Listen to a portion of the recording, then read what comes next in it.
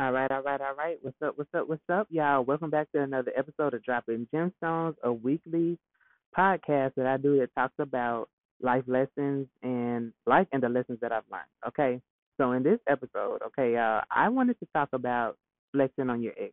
All right, and I understand, like, especially when we go through fucked up relationships, relationships going wrong, bad relationships, and you were treated like shit or put down by that partner, I understand that you may want to flex on them. I understand, for example, if you were maybe overweight in a relationship and they always made you feel like shit about your body, you might want to lose weight so you can stun on their ass. I get that. If they talked about you being broke, you might want to get your money up so you can stun on them and you can flex on them a little bit. And I'm not saying that that's wrong. Honestly, I don't think it's wrong at all. I think it's human, and I completely understand it. And I've been there. Trust me. But one thing that I definitely want to say, okay, is if you are in a situation, if you are in a situation where you have that mindset, I'm not saying that you're wrong, but I will say that eventually it'll get to a point where you're no longer worried about them. Okay, so if let's just say you went through a real bad breakup, okay, because I know somebody out there has, and I need you to listen to me very clearly when I say this.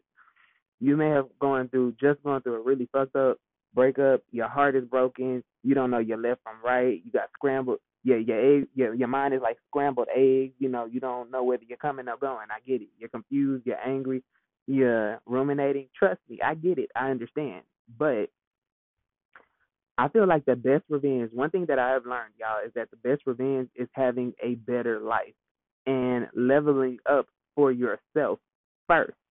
Okay, because once you're leveling up for yourself first, all that other stuff, like first of all, you're going to you're going to flex on your ex and anybody who has ever talked shit about you or treated you bad, irregardless. Okay, that's exactly what's going to happen. Okay, so flexing on your ex shouldn't be the first motive. Okay, it should be a perk. Your first reason for it is to get better, to get your life back, to get your mind back, to get your emotions back into a calm and neutral place, to get your confidence up. And I'm telling you that y'all, like as a person who struggled with this for most of my damn life, definitely in my teens and 20s, all of my 20s. Okay, I'm 31 now, and I'm just at that point where I'm like, fuck all y'all. Like I don't care about flexing on you. You gonna see me, bitch. You gonna see me. Okay? All this self love, all this building myself up, all this healing, bitch, you gonna see me. And you gonna hear about it too. And that's just what it is. They gonna hear about you too. So don't worry about it. Trust me, your haters and naysayers and all the fakers and all that, they gonna hear about you once you're doing well. Trust and believe me. Okay? They might act like they don't see you, but they do and they feel stupid as fuck. And of course, y'all, I'm not gonna talk about something that I don't know about.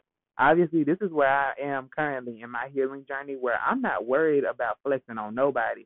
I got some cousins that don't fucking like me. I got family members that don't like me. I got exes. I got people, niggas that I done talked to, old friends.